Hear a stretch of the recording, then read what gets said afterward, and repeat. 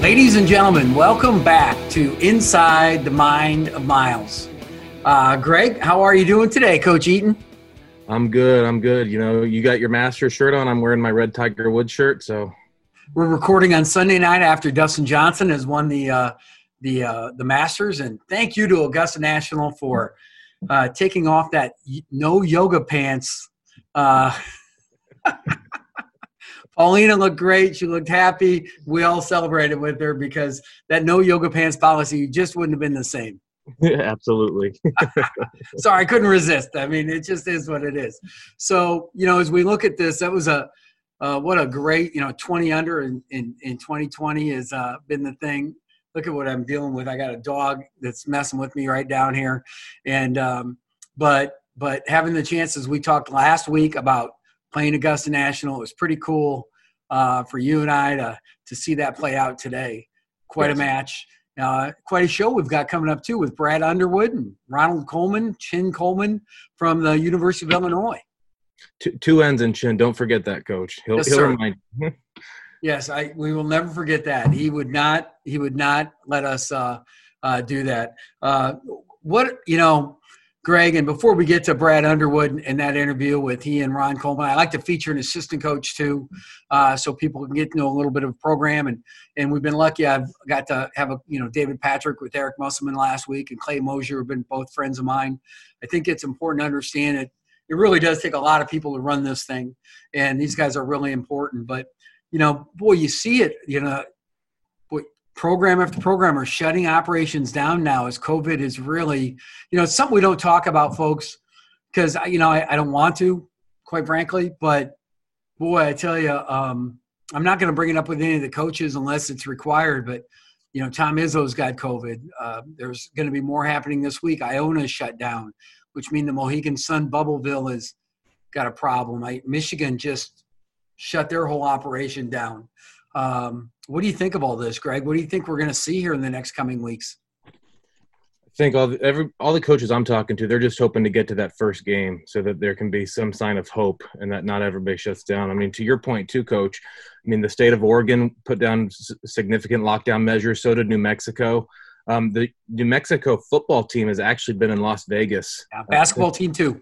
So, they're going into some uncharted waters, and I don't envy the director of operations this year. No doubt. That was my daughter just walked in asking for her mom. Hi, Ava. It never gets dull around the Miles house. We're here ready to roll. But I agree. You just look at the way these things are going, and boy, it's going to be hard, not to have some hiccups. Mm-hmm. I'm kind of torn because part of me says we got to push it back.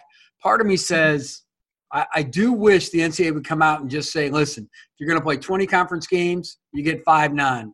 If you're going to play 18 conference games, then you get 7. And whatever it might be.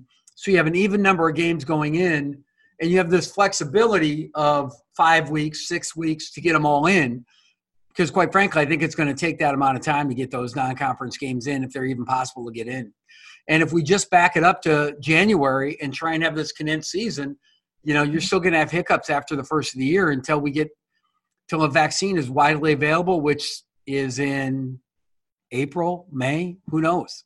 Right. I thought it was something where all these colleges, they're ending their semester early and they're starting the spring late. I wish that we had seen more of the bubbles. And to your point about the NCAA, I wish that they had taken more of a straightforward approach to create even non-conference bubbles after this fall semesters ended. On some of these campuses. Tried to leave it up to the universities, and they put out some guidelines, but at the same time, it's going to be a fascinating week because we're T-minus 10 days out, I think, 9 days out from knowing, from starting our season. So hopefully we can get this going. Ladies and gentlemen, we're going to have Brad Underwood join us here in just a minute. A great journey. Greg, you've watched the interview. What were some of your thoughts on Coach Brad Underwood and his program and where he's taken Illinois from where they started, which was quite frankly DFL in the league, to a team that now is competing for a Big Ten championship and, you know, a deep, deep run in the NCAA tournament. Yeah, I mean, Coach Underwood's done a great job in the couple of years he's been there. I mean, he just reestablished that entire culture, and he's going to talk about that, you know, talking about the direction that he wants to take and the expectation level of being at Illinois. His journey, you know, you look at how hard of a worker he is and the guys he's worked for, and, you know, it shouldn't – once you hear that, it doesn't surprise you, the success that he's had since he's been there. He's been surrounded by great people, but, I mean, junior college level – not such a great job level, you name it, and he's done it. So with no further ado, Brad Underwood, Illinois basketball, and Inside the Mind of Miles. Enjoy, folks. Ladies and gentlemen, I introduce to you to the greatest broadcast of all time, the greatest podcast in the history of mankind, Brad Underwood from the University of Illinois. Coach Underwood, thanks for joining me. Tim, I appreciate you having me. Thanks. Looking forward to this. Well, I'm glad you know, we were a little bit delayed in trying to record this because your iPhone, mysteriously, your Pandora had popped up on your iPhone. Is that true? Yeah, well, it just mysteriously just pops on. And of course, I've been walking my tail off. I mean. You've lost some weight, right? I've lost over 40 pounds. And but it's so windy here today. I mean, the wind's blowing like 50. And I walk country roads. You know, I walk where there's nobody around. And so today was it was an all music day. And so all of a sudden I'm just sitting here and my Scotty McCreery on Pandora pops up, and I didn't know how to shut the damn thing off, but we got that figured out now. Well, I'm more iTunes and Spotify, but I will tell you this. My phone, since the iPhone 12 has been released, my phone is doing weird things. So I know Apple has got Big Brother, has got control of all of our lives somehow. Absolutely. Yeah. You'll have a new one within the month. Oh yeah, there's no doubt. You know, like you get a free upgrade. Oh, for $500. Okay. Yeah. And they sign you up to that new long-term 3-year contract. No doubt. Don't worry about it. You're good. So, Coach, yesterday, big news by the AP. The Illini are number 8 in the country in the AP poll. Now, listen, don't give me any of this. You know, it's great for recruiting, my team sucks. How good does it feel, though, to take that program from where you started, you know, 12th in the league or whatever it is for a couple of years? 13th. Let's get it right. 13th. Okay. Then we were 11th. So, and now have that thing on the top of the league picked as a potential conference champion and a top 10 team in the country. You have to feel good about the direction and feel like you have the traction and you feel like you know what you have to do in the Big Ten to be successful. Yeah, I mean, I got a lot of pride. I mean, in terms of how we've done this, and there's been no shortcuts, and you know, you witnessed a lot of it. I mean, we weren't competitive, and yet Illinois is one of the. I use it all the time. It's the 11th ranked program in the history of college basketball. And you walk in our building and you see the banners and the great teams and all the championships. And, you know, you hear about the Flying Illini and you hear about the 2005 Final Four team. And yet we weren't even close. And and there has been a lot of struggles, and it hasn't been easy. And yet I'm really proud of the process. And I got a great staff. And but, you know, it's just, in my opinion, I look at it, we're just getting this thing back to where it really should be. Yeah. And Illinois is a really good program, unbelievable fan base.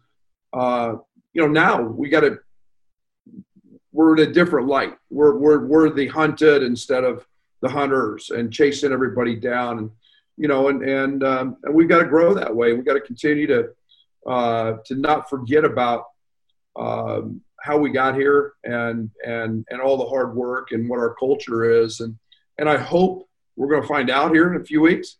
I hope our culture's based on the things I think it is, and that's the hard work and the commitment to it. But, you know, it's we all say preseason rankings don't matter.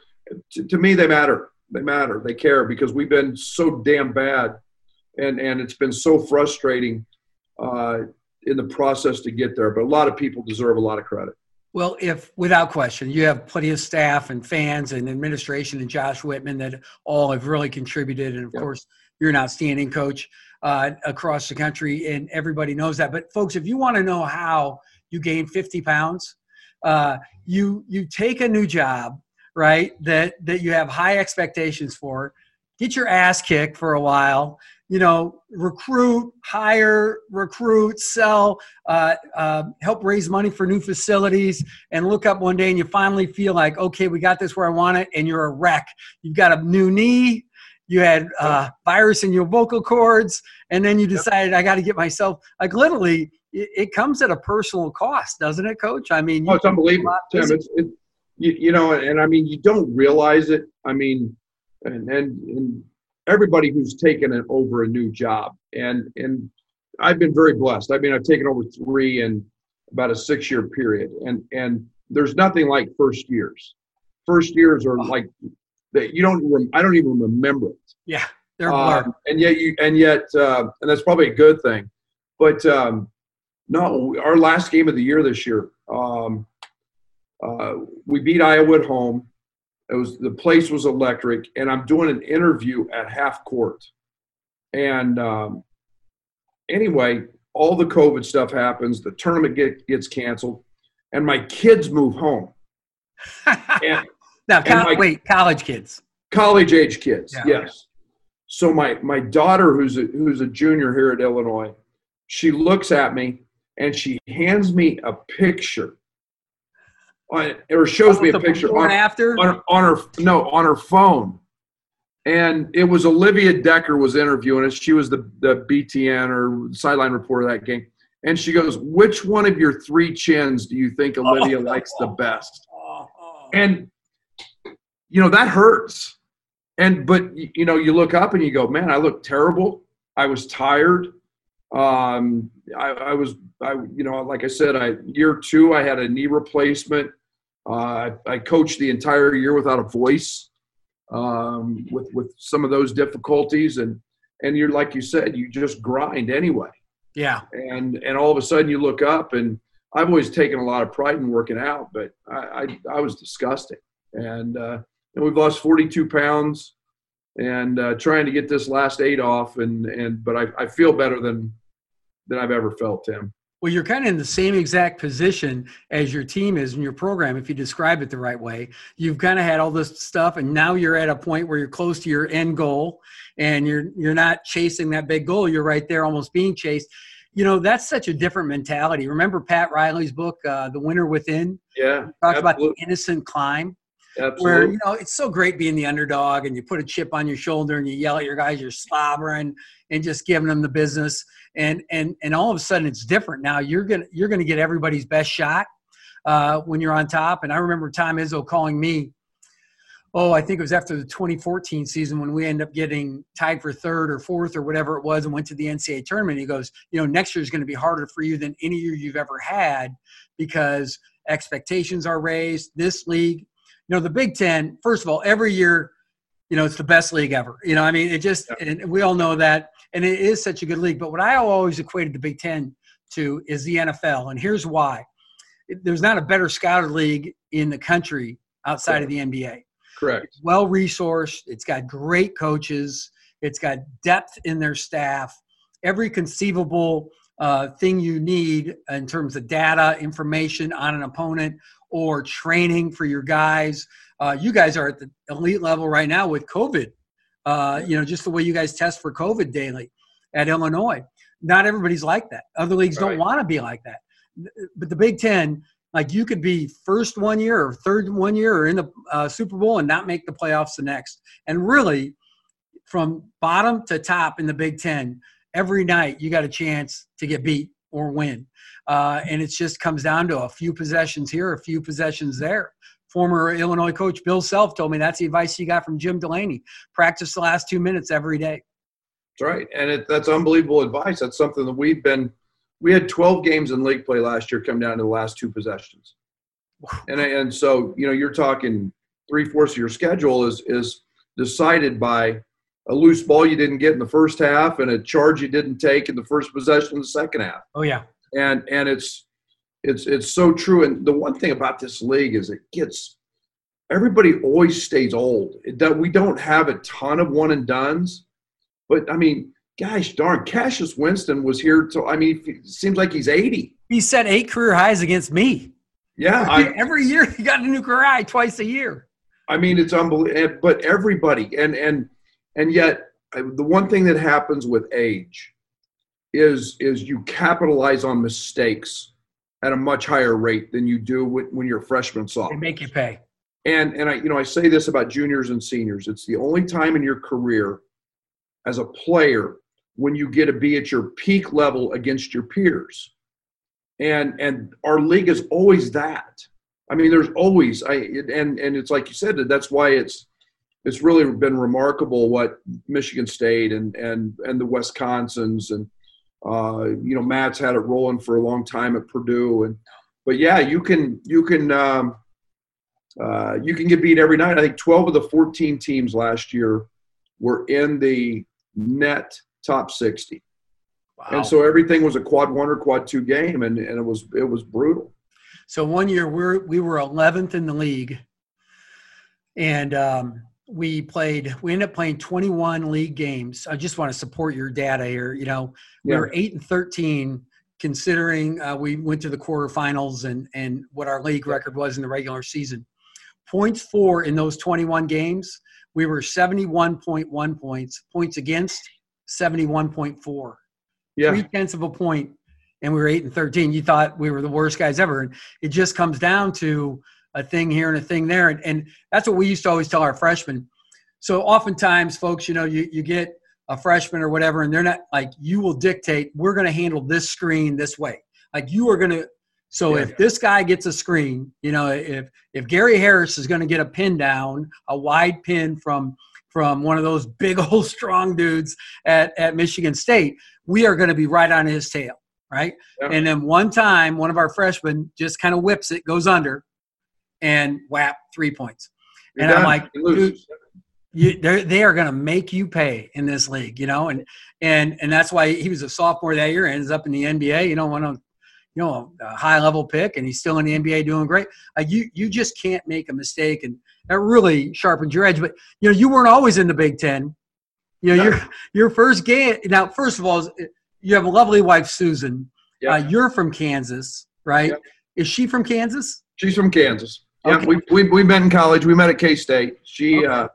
And you went to play for Jack Hartman? I did. I played for Jack, and my senior year was '86, which was his last year. Gotcha. And he'd had a heart attack, but man, what an unbelievable coach, Tim! Unbelievable. Wow. Yeah, well, his daughter was our faculty athletic rep at CSU, Colorado State, and she was hard enough on me. I can't imagine what the old boy was like. I mean, well, there's something about when you hear the name Iba, and knowing that he played for Coach Iba back in the day, and oh man, I tell people, I mean, we had 3-a-days over Christmas break, and we couldn't go home. And I mean, we'd practice at 6 in the morning, noon, and 6 at night. And it was just like, you didn't even think about it. You just showed up and you put in your work, and however long he wanted to keep you there, he kept you there. So then as you went on to coaching, back then there weren't the professional opportunities like there are now. So you go coaching, and you go to Abilene Christian where you started, and then you end up and a junior college coach, assistant, then a head coach. Yeah. Yeah. The best, absolutely awesome. I mean, the junior college ranks were awesome. Dodge City is where you started? Dodge City Community College, unbelievable league. The Jukes were big. They were powerful then. I mean, you had McDonald's All-Americans who didn't qualify then to win JUCO. Yeah. And I was an assistant for 1 year. The only bad day was payday. And, yeah. And I was how about this, Tim? I'm happy you got paid a little bit. My contract, I was the RTV audio video coordinator. So every day I had to spend 2 hours walking through buildings, checking inventory on film projectors. Overheads. Oh yeah, it was great. And then I'd go to practice and coach a little ball, and then I got the job. And now I'm 24, going on 25, taking over a job, and I'm making $25,000, and it might as well have been $10 million. I mean, I was coaching ball and good players, and recruiting and I mean, running study table, handling the financial aid, sweeping the floor, Driving the bus or driving not? the bus. I mean, my biggest responsibility was literally handing out the post-game $5 meal money. Oh, yeah. Yeah, I couldn't lose it or the fellows didn't eat. When I was at Mayville, we had so we did pregame meal was $2. All right. Wow. So we go to Hardee's, Yeah. and they had a 99-cent menu, and I told them you can get 2 ham and cheese or 2 roast beef sandwiches and a water, and I'll pick up the tax personally. And that was, oh my God, and we didn't always Fairbury. I remember one time I took him when we were D2. We went to a Wendy's super bar. Oh yeah. Remember when Wendy's would do the super bars? But we got food poisoning. So my guys are running, like literally checking out of the game, running back to the locker room to puke and have diarrhea, running back in the game. Sioux City almost killed us. Briarcliff. Trent Lovewell probably sent that one up. Oh, my God. That's hilarious. Yeah. Oh, no. So, when you start those humble beginnings, right, and then you go and you get your Division I chance at Western Illinois to be an assistant Division I coach. Yeah, I mean, you learn to work, and Western, and I mean, I got great friends in Macomb, Illinois, and yet Macomb's one of those places that nothing's easy. No. From the location, the facilities. We bounced in and out of leagues. When I got there, the league was so incredible. Dick Bennett was running things at Green Bay at the time, and Wright State and Cleveland State. And then there was a transformation. And we used to call it the We Travel America League because we went think about this, Tim. Travel. Was that the Mid-Con back then? Yeah. Think about this. I used to call it the entire continent, not the Mid-Con. No question. Think about this. Travel partners. Troy State, Alabama, and Central Connecticut. Not Alabama. Think of that. Now, if you've ever been to Troy, that's not an easy place to get to either. No. So I mean, I was fly to Atlanta and drive back after the game so you could get on a flight to go to Hartford, Connecticut, and that was a Thursday, Saturday. And then if you had Central Connecticut on Saturday, they would always schedule the game at 1:00. So you got no rest, no recovery time, nothing. I mean, you didn't have shoot around. Oh, it was. Was the idea that you could get out of town that night on a flight, or? No, they just did it. They just did it. Home court advantage. And then we went as far west as Cedar City, Utah, to Southern Utah. Sure, Southern Utah. And Oral Roberts and UMKC were in the. I mean, and it was a brutal league. Oakland, probably Oakland and Michigan and Detroit. They came in later. Later. And Buffalo. At one time, but it became. I mean, I would leave on Wednesday morning, and I would get home late Sunday night. And literally, I mean, I was, and then the weeks you were home, you recruited, and you were never there. I mean, it seemed like I was never there. But I spent 10 years there. I worked for a great guy in Jim Kerwin, and then we didn't. Well, then you got smart, and you went to Daytona.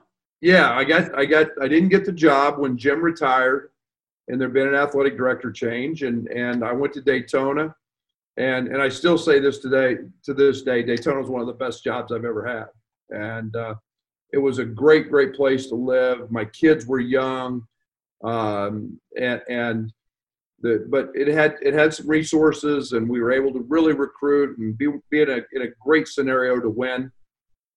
Great people there. And then Hugs hires me. Well, yeah, then you end up back at K-State with Frank Martin as the assistant, you as the assistant. Yeah, and Delonte Hill. Coach. And Hugs brought me home. And, to my alma mater where I graduated. And that was the beautiful part about junior college basketball. That was a 15-year relationship I had with Hugs that worked. And so. You have to answer one question for me. Yeah. And I think America wants to know, who's crazier, Frank or Hugs? Depends on the day. They've each got their – now, Hugs is consistent. Hugs is very, very consistent. There's a great picture, Tim. There's a great picture of me. It's me, Hugs, and then Frank on the other side. And I'm telling you, if Tom Brady stood behind us, and wanted to throw a pass, nobody would have got to him. I mean, we look like 3 offensive linemen. I mean, it's and of course you played that team. Yeah, you know North Dakota State, we had a heck of a game. I think 81. Yeah. Bob Huggins won the game when he scheduled the refs, the Big 12 refs in October. Taught me a lot right there. And Bobby Vedeker screwed us over by not calling a foul. Ben Woodside. No foul. I've watched him 100 times. Is that true that when you walk – so folks, we had a 2-for-1 contract with K-State, and the coach before, Jim Woolridge, had left and Huggins had come in, and Hugg says, Timmy, I don't have to take this. Nobody thinks I should take this game. Come back up to Fargo. You got a good team. We had beaten Wisconsin the year before. There's no reason I should come up and play this, but I'm gonna. I got to get the guys ready. But I'm not doing it with your refs. I don't need Larry, and Larry ref. Okay. I said, well, we already got Huey and Dewey keeping the score, and so he says, I'll do it if we have Big 12 refs. So hang up the phone. Saul Phillips, my assistant at the time. You guys had 3 or 4. Matt Fager might have been a GA.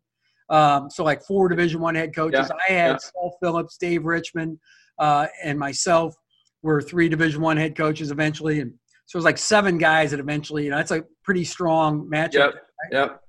But so I agreed a bit. I said, Saul, what about, I said, the Big 10 refs are no good. What about this is what you're saying when you're a Division I independent, right? And he goes, Big 12's fine. And then that was a savvy move by Huggs because there was a no call on the last shot of the game that sealed the deal for K-State. But Huggs, benched guys, ran his 5-out offense, which he hadn't ran as much that year. Yep. And I thought that he made adjustments and made lineup changes willingly. And you guys had been making 3 threes a game, made 12. And Lance, what's his name, killed us. Lance Harris. Yeah. And but is it true that when you walked on the floor back in those days, K-State's on one side, we're on the other side, and all the students are in bleachers that go about 12 rows up, a nice set of, bleachers. And so all the students were behind both benches, and it was a ruckus. Did they mistake you for Bob Huggins right away?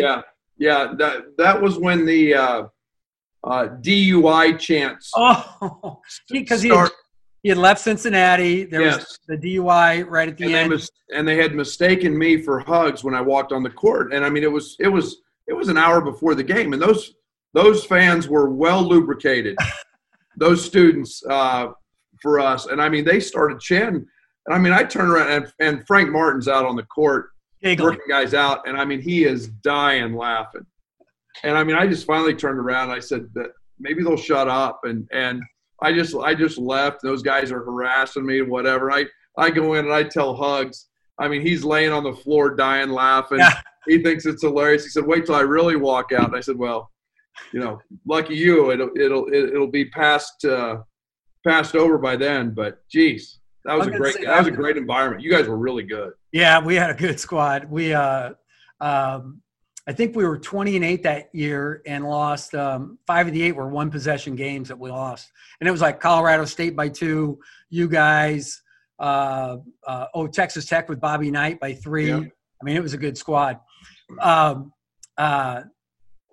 after the game said, they said, "What'd you think about the crowd?" He goes, "I love America. You pay $5 to get in the game and act like a yeah. Beep, beep, beep. Basically an ass clown is what he was saying. And he was right. I'm not especially proud of some of the things that were probably said, but at the same time, I wasn't running up there trying to stop anybody. And that's what makes college basketball so special, college sports, to be honest. Is people can pay $5 and go have a hell of a time and create a memory, to be honest. It's a memory for me. Can't wait till we get back there. Isn't that the truth? Yeah, we actually took a squad picture, I think, your coaching staff with Huggs and my coaching staff at the Final Four one year. Yeah. I still got that tucked away somewhere. I'll tweet that out when we do the deal. So then Frank gets a job, and you guys have a hellacious run, do really well. Yeah, Frank's the winningest coach in the history of Kansas State basketball in his first 5 years. Now, you think about the lineage of coaches. We're going back to Tex Winter, Jack Gardner, Jack Hartman, Lon Kruger. Dana Altman. Dana Altman, Cotton Fitzsimmons, and Frank's the winningest coach. Yeah, I mean, Hugs was unbelievable. Hugs went to his alma mater, to West Virginia, where he is now. He left Michael Beasley and Bill Walker, two guys that we had signed. And yet they were both one and dones, and that was our worst record, was with that team. But Frank then left and went to South Carolina, but we just missed a Final Four appearance. Butler beat us in their first first Final Four game, or first Final Four trip. But God, we played so bad. I don't want to take anything away from Brad and that team, but I thought we were the second best team in the country that year, maybe behind Duke. But yeah, being an upper Midwest guy, you always paid attention to Kansas State. The first college game I ever saw was Kansas State at Oklahoma when I was a fifth grader. Rolando Blackman with the lilac, light purple and the dark purple. Oh, they're the best. Oh, it was so good. And then you and K-State has been huge with Lon's endeavor in Las Vegas, the Coaches versus Cancer. Sanford Healthcare is a huge sponsor of that. And there's been 16, 20 guys and their families or their wives usually come out every year. That's where you and I really probably got to know each other, through Coaches versus Cancer. We got we used it as an opportunity at Kansas State to get a bunch of guys together who like to have fun and play golf, and help and get started with Coaches versus Cancer. And Kansas State at that time, some of their development people went out and put the group together, and that thing is just baseball coach. Yes, and that thing is just taken off, and it's been that same group every year, and it's been. I was sad to miss it this year, obviously with COVID. I missed it too, yeah.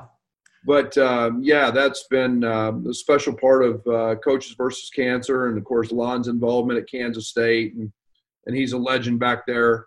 So there's a lot of people very excited to. Well, Illinois has a great event too. You invited me and Frank together 2 years ago to that event, and you guys did a great job getting everybody together, raising money, and it was really a well done thing. That was an impressive night that you guys put together. Yeah, we had about 700. You're still the talk of the town, and in terms of your activities, and no, it's fun. It's fun to get people up there, and you and Frank, and all they do is see you on the sideline.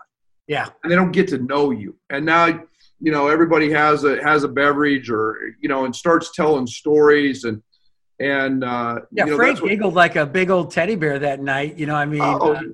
He was unbelievable. I mean, and it was just it was so fun. You came in and got you hooked up with a couple guys and played golf. And,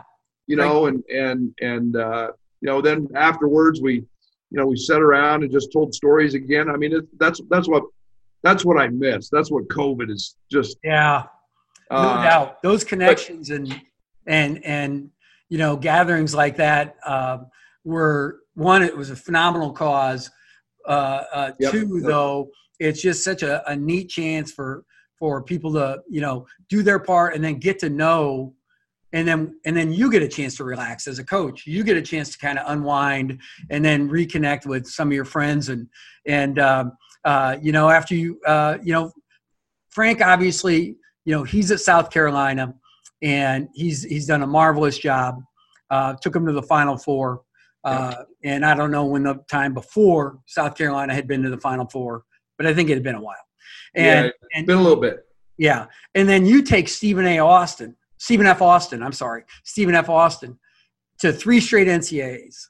And literally, I can't even do the numbers, 54-2 in the league or whatever it is. Just run through it. Guys like Thomas Walkup, and you win in the NCAA. How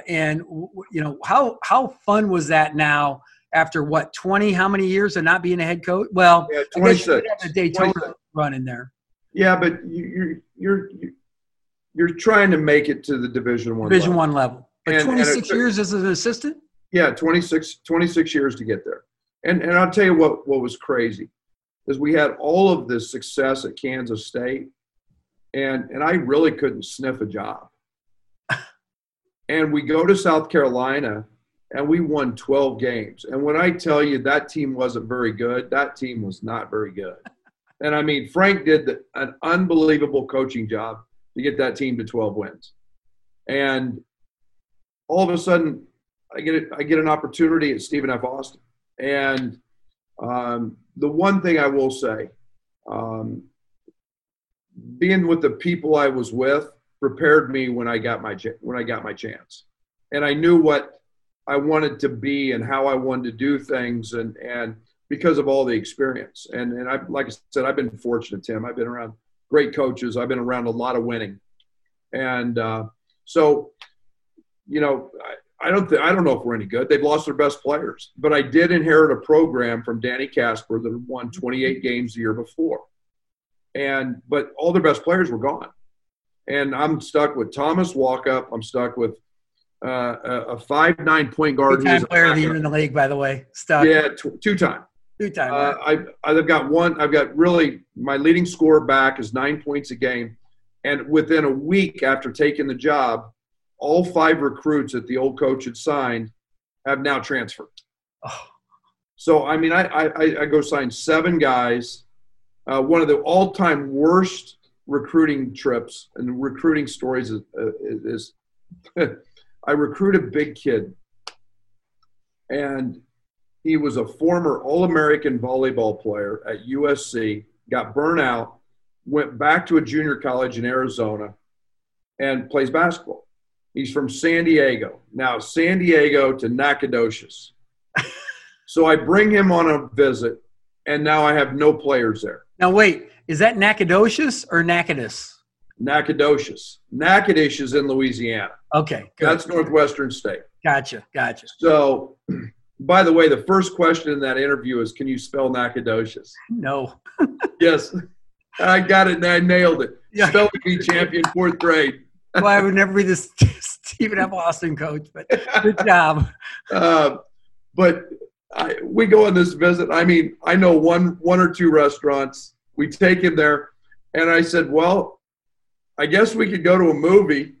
And we literally go to a movie. We set one chair apart in the middle of us. And I said, I'm going to just take you to the hotel because there's really nothing. I know that nothing to do. I got no players. So I don't have a house. I'm in a hotel room with them, you know, and it's like the worst visit. And the kid commits, and he becomes a really good player. And it's like this recruiting stuff. It's crazy. Isn't it crazy how some of those work? It's nuts. And he lives in Dallas now and is doing great. And it's nuts. But we had a remarkable run at SFA. And I mean, it was the school's first NCAA tournament win.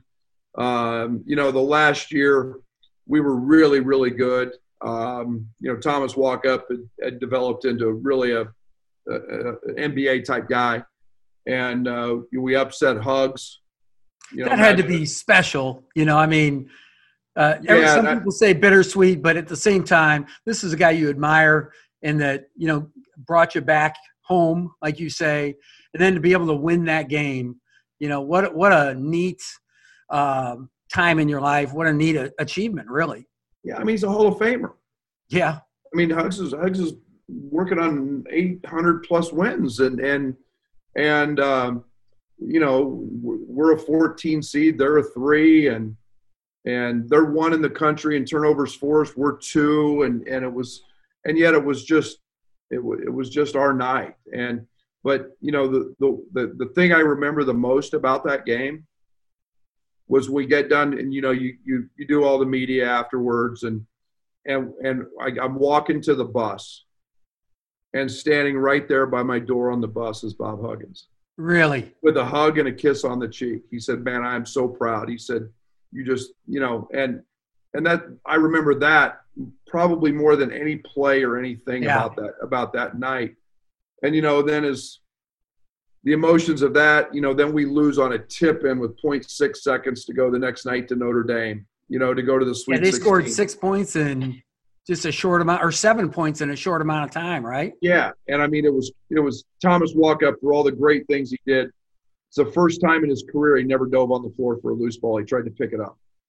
And, but, we just, one guy had one offensive rebound on the season, and it was a tip in with 0.6 on the clock. But that was a special place. And, I'll never forget my time there. And we had a lot of great memories, and then the opportunity to go to the Big 12. And yeah, the big timers start knocking on your door. You have a nice run at Oklahoma State for a year. Great point guard. Yep. And then Illinois, and spending as much time in Illinois at Western and seeing what Illinois had done for those 11 years, that had to kind of give you a mindset when you had the opportunity to go to the Big Ten in Illinois. That had to be a different feeling for you. That's why I went. I mean, the footprint. I mean, when I'm at Western Illinois, Tim, we hate playing the same night that Illinois plays because we're not going to have any fans. Yeah, they're all in Champaign, and Lon and Bill are Lon Kruger, Bill Self are there in that time frame. We came over here and played them in a bye game one year, and I mean the place is crazy, and you don't forget those things. And the Orange Crush in the stands, the kids giving the other coach the business. Yeah, imagine that. You never took any of that, did you? I think we had fun. Let's just put it that way. Yeah. I used to try and jaw back a little bit on occasion just to let them know, Well, that makes it fun. I have very few regrets on any of that. They're good. They were good. That's a great environment. And then the upgrades that have gone in is it the State Farm Center now? I'm sorry. State Farm. They spent $170 million. We just finished our third season, full season back in there. Now we've got $40+ million. We're starting in April. Illinois had the first practice facility ever built. Lon built it it opened in 97, 98. And we're going to basically double the size of it and completely do it in 16 months. Start in April, be done of August of 22. And you don't spend $200+ million on your program if it's not important. And basketball's a big deal at Illinois and the fans. And your athletic director has done he's done a ridiculous. Josh Whitman has done a ridiculously good job. Every time I turn around, I'm hearing about raising money for a hockey situation, raising money for this situation, raising money for basketball, of course, football, hiring Lovie Smith and Brad Underwood, great hires, and pretty impressive stuff. And that synergy between a coach and the AD matters. Oh, it's huge. It's about it's not about he's my boss or that. It's about the relationship that's personal and makes it special. And I'm appreciative of Josh because we're not winning our first couple of years, and everybody gets antsy.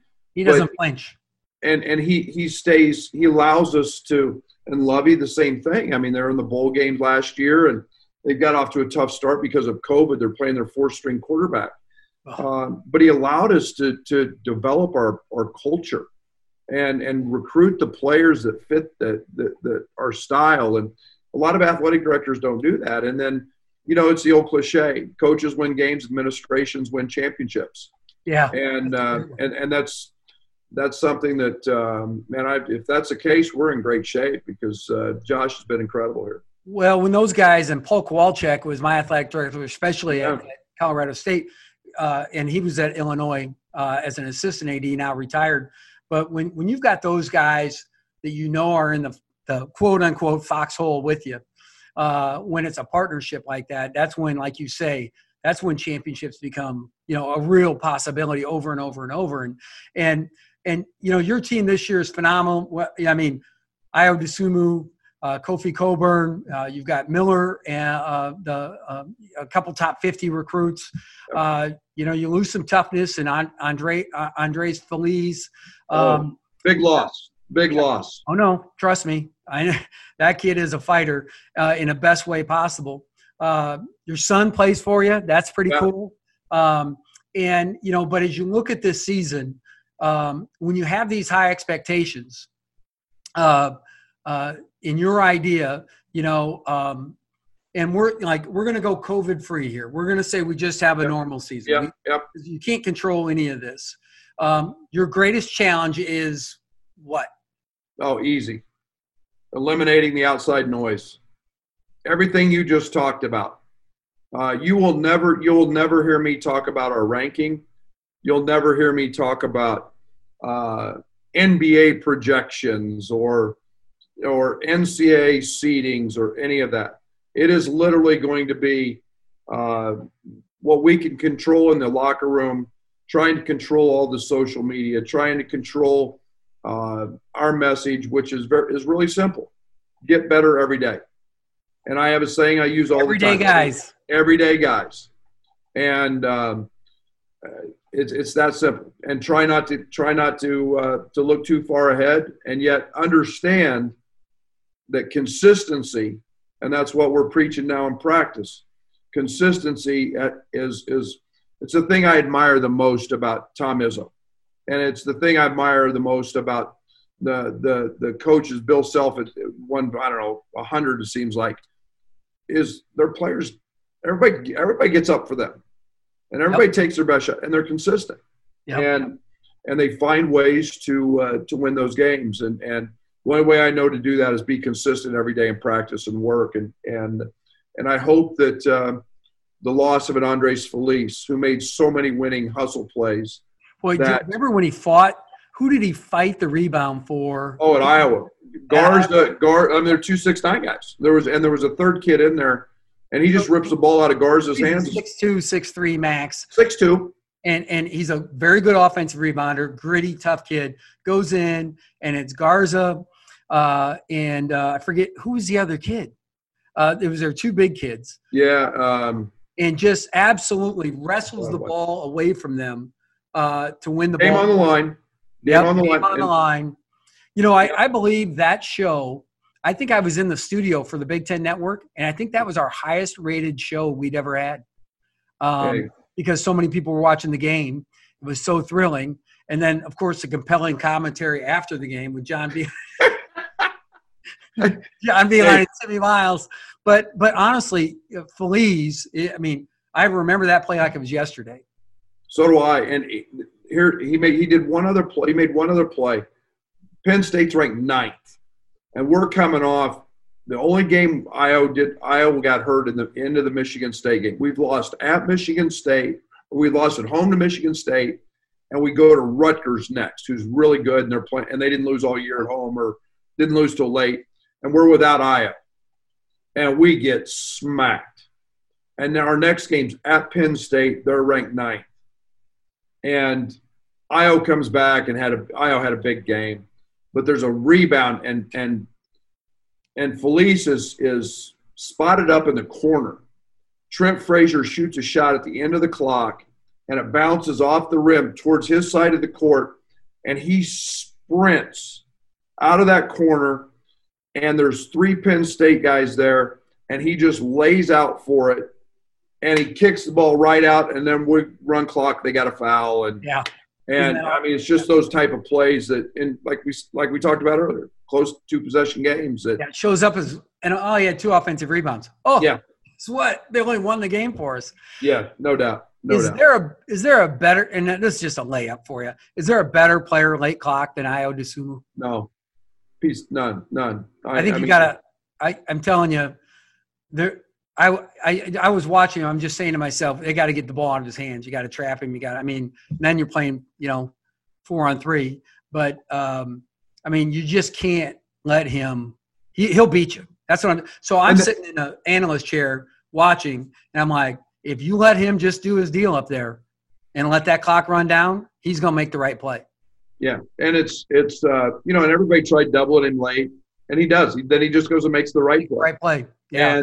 And then Wisconsin last year at Wisconsin, and they get after him a little bit, and he makes the right play, and Trent Frazier in the corner hits a 3, he's we leave him up there naked a lot just simply because we don't want to run a ball screen because we know people are going to trap it. Well, and let's just face it, because he can get by you, because he can make the shot and get separation and make a 3, He can make a contested three, actually, Yeah. even on an individual ball move. And then he gets by you, and he finds that, you help, and he finds the open guy, and then they have a rhythm shot. He just makes a lot of really, really, really good choices. Folks, Illinois is going to be a fun. Georgi Bezhanishvili is. I'm just happy I can say his name. Kofi Coburn. That's freaking impressive. Thank you. I'm doing what I can here. I mean, that's. Yeah, well, I'm trying. I mean, I just go Georgie. I just go Georgie B. Yeah, Kofi Coburn is another one. It's hard for me. But I got it. So I love your team and the fact you still play some high-low, like some. Yep. The one thing I want to just commend you on before we get to our ending here is, so you came in running the high post Johnny Orr spread, fully committed to it. End up running more motion, more transition, and more spread ball screen stuff after a couple of years. You play the Huggins Frank defense where you're overplayed, forcing turnovers. You look at that, you dial that back, become more rock solid defensively, and all of a sudden you had to make some decisions, or it appears to me, that you had to make some decisions, had the guts to do it. Because let's face it, as a coach, you have 2 bad years, which your first few years in your mind. Yeah. And now you go in with a schematic change. Why, how, where? Were you worried? Were you – tell me about it. I'd be lying if I didn't say I was worried. We won so many games. And to be honest, we won at Oklahoma State playing that way. And yet it would – I think that talks about the difference in the leagues. It's hard to press the Big Ten. There's so many bigger well, first of all, as you alluded to earlier, way more experience. Yes. Right? So, and then bigger ball handlers. Just like bigger guards to kind of throw over the top to the other power forward that can really play. And power forwards really drive the Big Ten. You look at all the power forwards that have come out of the Big Ten that are in the NBA or should be or could be or whatever. And those guys, now all of a sudden they're triggering offense and they're doing things. Georgie says some of that for you, even though he's a center. He can play the 4 spot because he can pass so well, pass, catch, make a decision. And it becomes harder to extend pressure, full court, half court, whatever. Do you agree? Well, yeah. And the other thing that was part of it was we were young. Yep. But the whole thing came down to this. We were second in the country in steals my second year. We were number 2. And it was feast or famine. Yep. I remember that. And I've always been a coach that I like to score in the first 7 seconds if we can. That's the easiest time to score against non-set defense. But then we start looking at, holy cow, how am I ever going to win on the road in this league? Playing that way. And we were 338th in fouls. Now, I will admit, at SFA, we fouled a lot. But we also didn't let anybody run anything. And it was the way it's a way we could go beat high-level teams because we were so different. The spread offense we ran was very hard to guard and prepare for. But yet I didn't think we could play defensively like that anymore. And but last year we ended up 13th in the country in fouls. So imagine just going from 338 to 13. But it was really hard for me early because I'm saying, okay, that personality is go. Yeah, well, and you see a team that's got a shaky point guard. And I just still to this day, I just want to crawl on his ass. Let's heat him up. Yeah. We're going to turn this dude. We turned Cassius over 9 times in one game. And did you win or lose? We won that game. Good. We beat him. And but it's always been attack. And now it was like, okay, instead of this being a 25-point win, this is probably going to be a 14-point win or 12-point win. And the game's going to be closer, but at the end of the day, we were solid. We were down low, the best defensive team in the Big Ten by the numbers last year.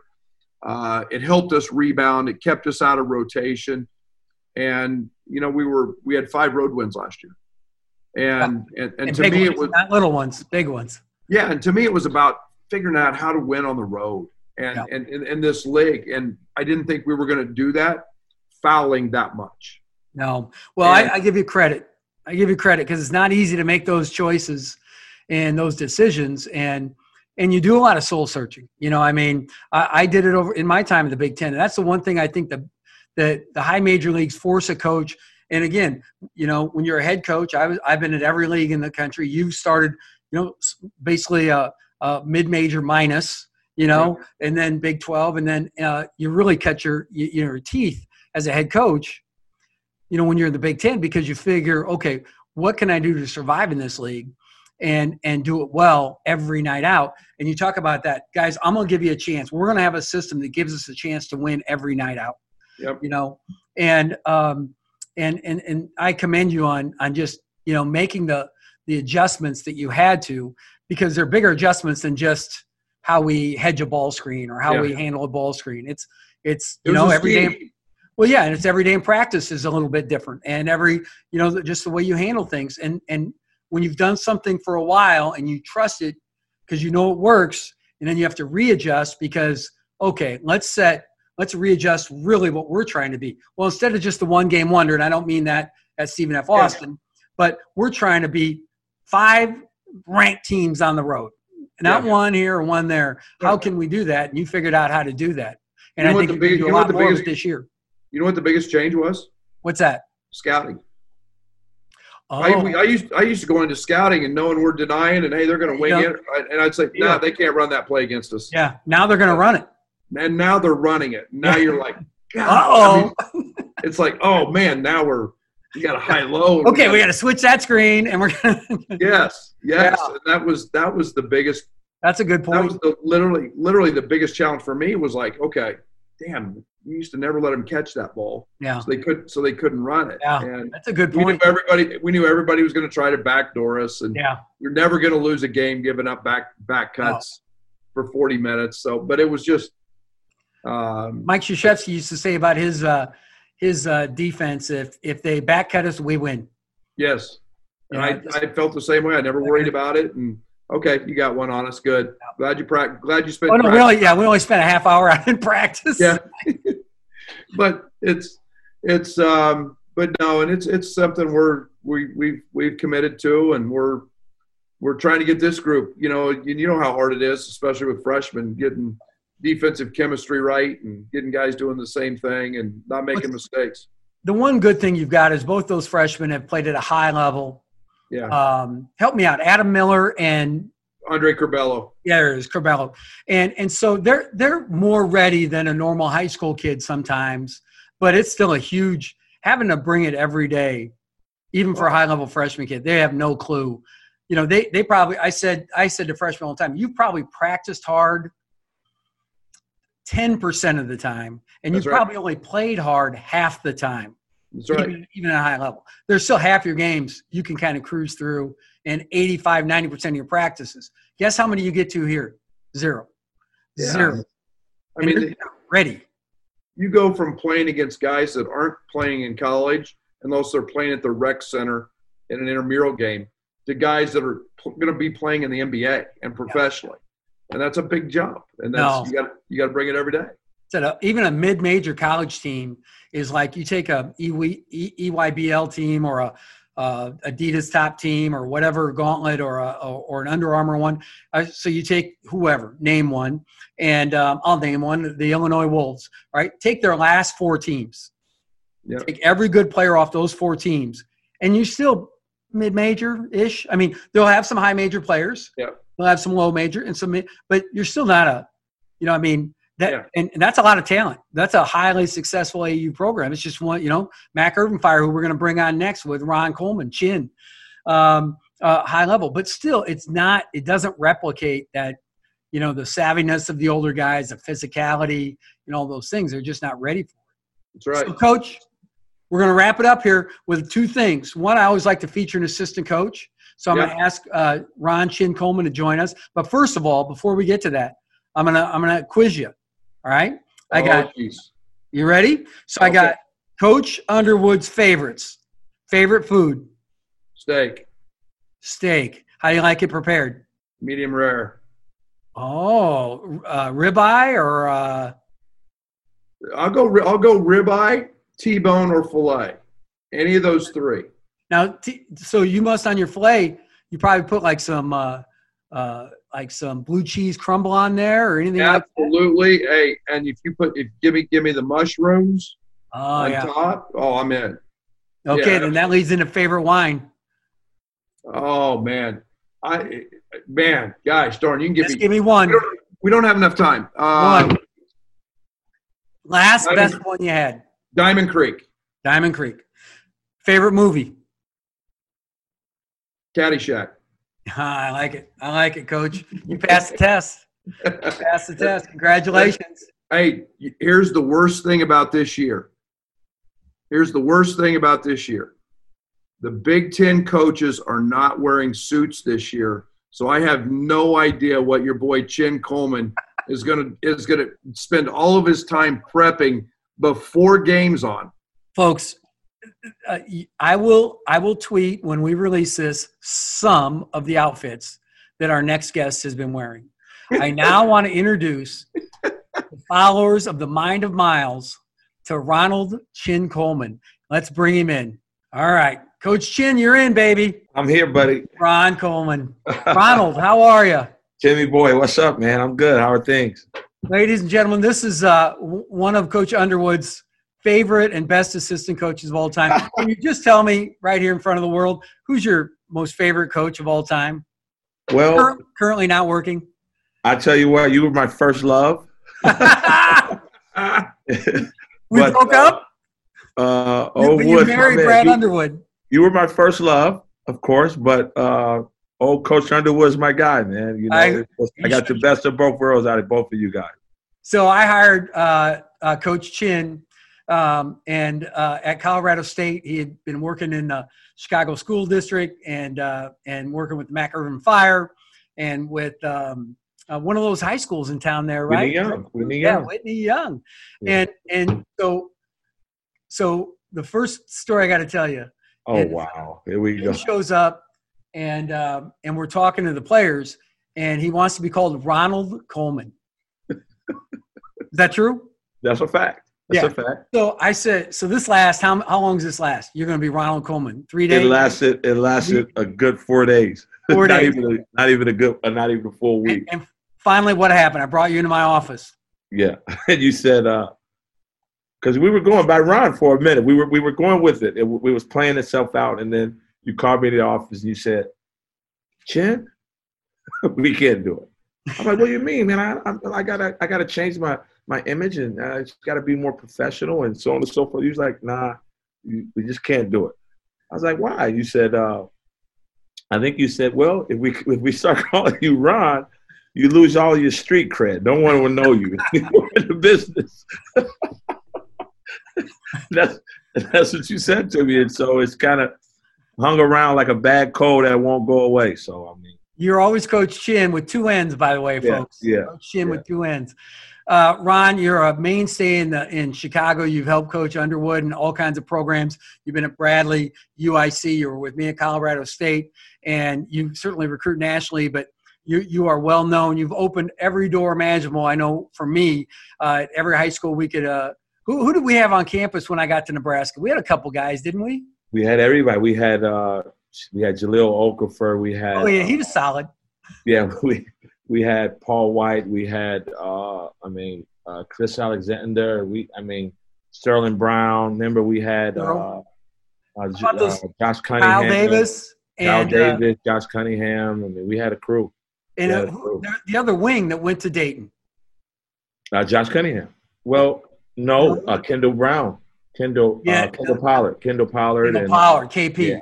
Yeah. So that's just, guys, that's about 3 NBA guys and about 6 all-league guys that he had in about 2 months for me at Nebraska. But Coach Chin, what have you found going from grassroots basketball to mid-major basketball to high major basketball? What have you learned? it's all relative, you know. Is it to say to? I guess if I can, it's all relative. But obviously, at this level, it's the between the years part of the game is obviously heightened. At this level, if I can say, dumb gets you beat. You got to be able to play the cerebral part of the game. You know, on the lower level, sometimes you can get away with being athletic or just being, you know, talented and being a dodo, but your talent will prevail. But at this level, that doesn't cut it. That'd be the total package. Absolutely. If you don't have the mental capacity, you're gonna get picked on. Like the guys at this level do a really good job of scouting and trying to find who the dodo is. And so if you're the dodo, and most of the time the dodo is the leading scorer on the team, you know, and so what happens is you try to pick on that person and try to find them. And so I think that the between the ears part of the game is very, very significant in terms of the different levels. Dumb gets you beat at this level. You make a mistake at this level, it's a three or it's a basket. You got to be assignment sound. And so guys that aren't able to keep up with the schematics, they don't play. And then a lot of high school coaches and AAU coaches and guys like that, they start to wonder, why isn't this kid playing at so-and-so and so? Why isn't this kid playing at so-and-so? So most of the time it's because of those things. It's because of the in between the ears part of the game. They can't pick up the plays or pick up the schematics or whatever the discipline of that team is, and they don't play those guys because at this level, games are decided by, you know, 2 possessions or less, and every possession counts. And so if you're making a ton of mistakes, you're not going to play. There's no doubt about that. Sometimes guys just don't want to take the time they've got the acuity to do it. They just don't take the time to work at it. Coach Underwood, I just want to bring you in for a second. How have you seen Chin grow and develop over the course of time? Oh, he's made remarkable strides in terms of, you know, I think that sometimes because Chin's from Chicago, he gets labeled as a recruiter, or he's just a Chicago guy because he's at Illinois. Hold up. I'm losing power. I got to plug in. So yep. Just stop, and and then you're going to restart the thought.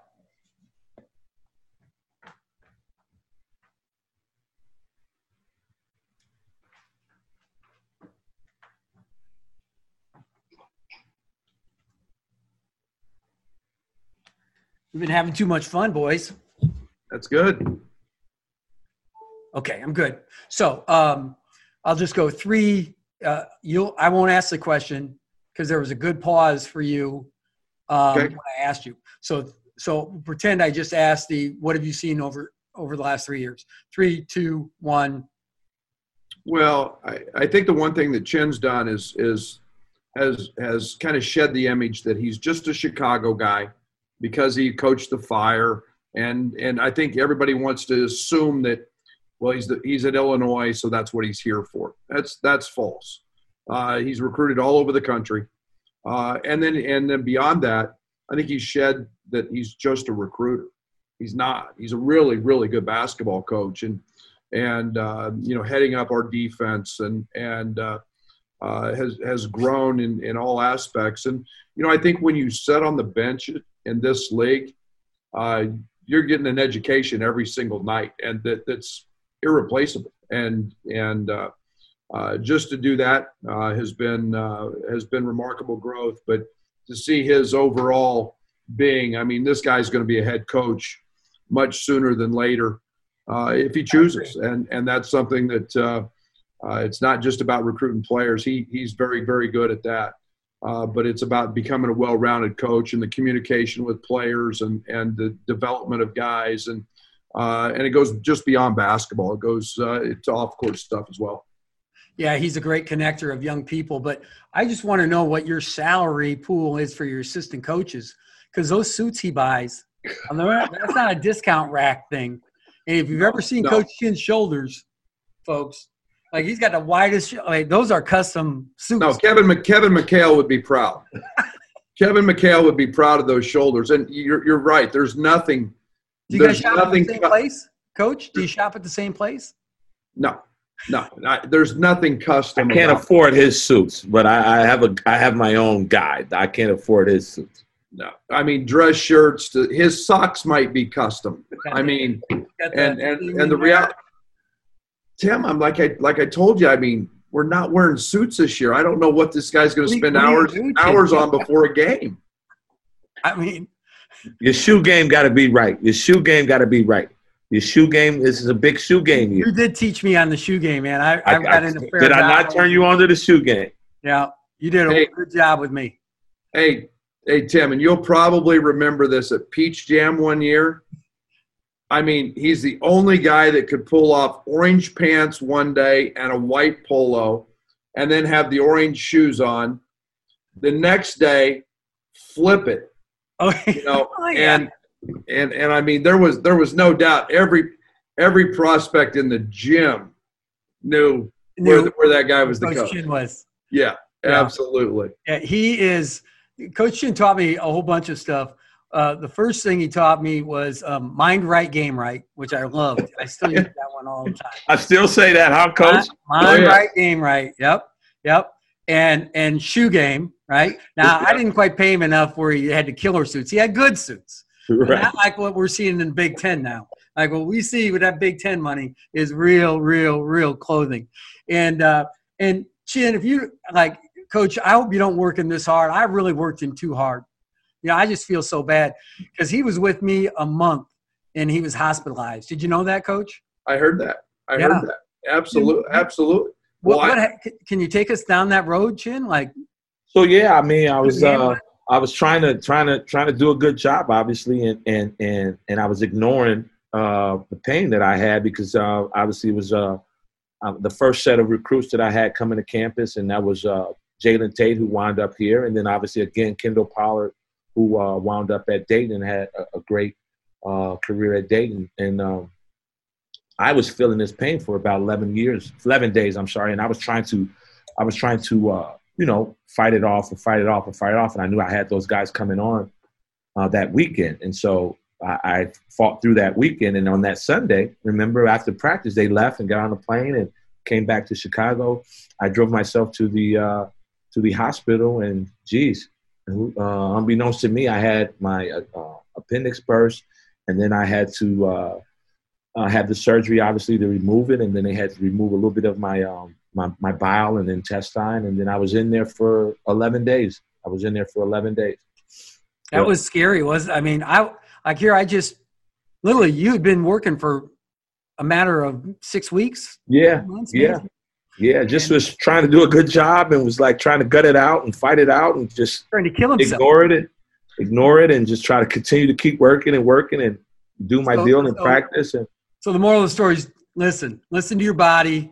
Don't be crazy. Yeah. You know, we could have got out of this with just an appendicitis, but right. Had I caught it a little earlier, we could have just had the bada boom and a bing and go. But then I didn't listen. But I'm still a little stubborn in that way. Tim, I've had back surgery with Coach Underwood, kind of the same thing. You know, just trying to gut it out, man. And you work really hard. You've done an outstanding job. We love you, don't we, Coach? I mean, absolutely. One of the most endearing guys of all of college basketball is Chin Coleman. I appreciate you guys coming on.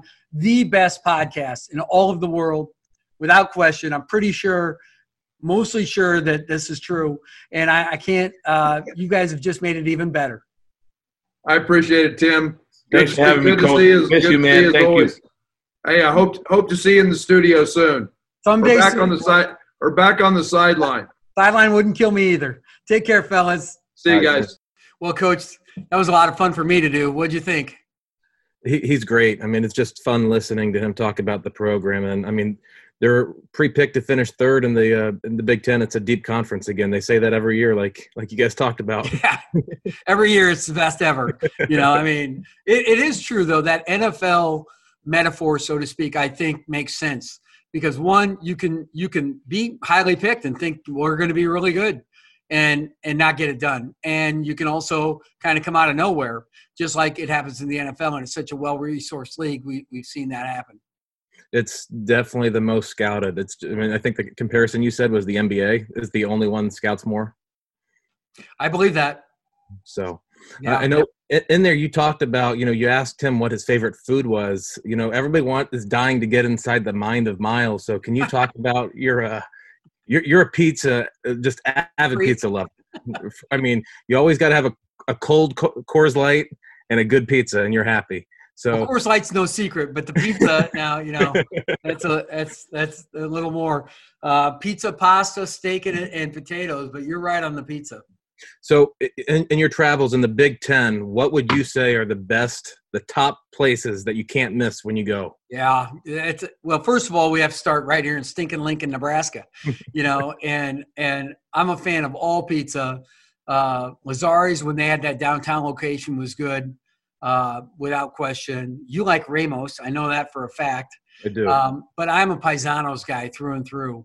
The pepperoni Italian sausage with cream cheese, you can hear yourself getting fatter. Just your arteries are just clogging right there. Terrific place. A lot of good places in Minneapolis where I've been for, a lot of recruiting and in my previous jobs. But I have to kind of go with Cottage Inn Pizza in Michigan. Ann Arbor especially is one of my favorites. It's just really, really good pizza. That is probably my favorite pizza spot in the Big Ten outside of Lincoln. And Bloomington has good pizza. I've been a few different places there. I always kind of put it on the ops guy or the video guy, the younger guys, to scout it out for me so we know what's going on. But it's you talk about favorite this, favorite that, and I agree. How about your favorite pizza? Is there anything you liked? We know you're a bagel guy. If anybody knows anything, Bruegger's Bagels is your go-to. So and bagels are awful. They taste awful. There's no taste to them. I mean, they throw a little spice on there and they call it something else. But if you want plain bread, have a bagel. My alter ego, Tweeting Greg Eaton, was asking the best Big Ten spot, and I'd probably say Minneapolis for the bagels because there's a Bruegger's right across the street from the Graduate. Total chain. Yeah. Well, Greg, there's no doubt in my mind that when it comes to finding bagels and finding pizzas, you and I are the go-to guys. Folks, this has been, another edition of it's the greatest podcast of all time. I'm not saying that it's the best ever, but it probably is, should be. And if you know anything about anything, you'll watch this thing right to the bitter end and you'll enjoy it. Subscribe, right? Rate and review. 5-star ratings only accepted. You can't even punch a 4. If you do, repunch the 5 because it won't be recorded. And as you do this, enjoy Inside the Mind of Miles. Greg, what's our hat this week before we wrap it up? What do we got going? We got the Connecticut Defenders. They're a former AA team in Connecticut. So there's a submarine base, and their logo used to be a submariner. Nice. The Defenders. I feel more confident already just going to bed tonight, laying my head on my pillow. Thank you very much. Greg, thanks for your time. We appreciate it. Folks, next week we'll have a great show. Can't wait to roll it out for you. I'm a little torn on who I'm going to have on, but I got some good plans and looking forward to it. Until next time, thank you for joining us on Inside the Mind of Miles.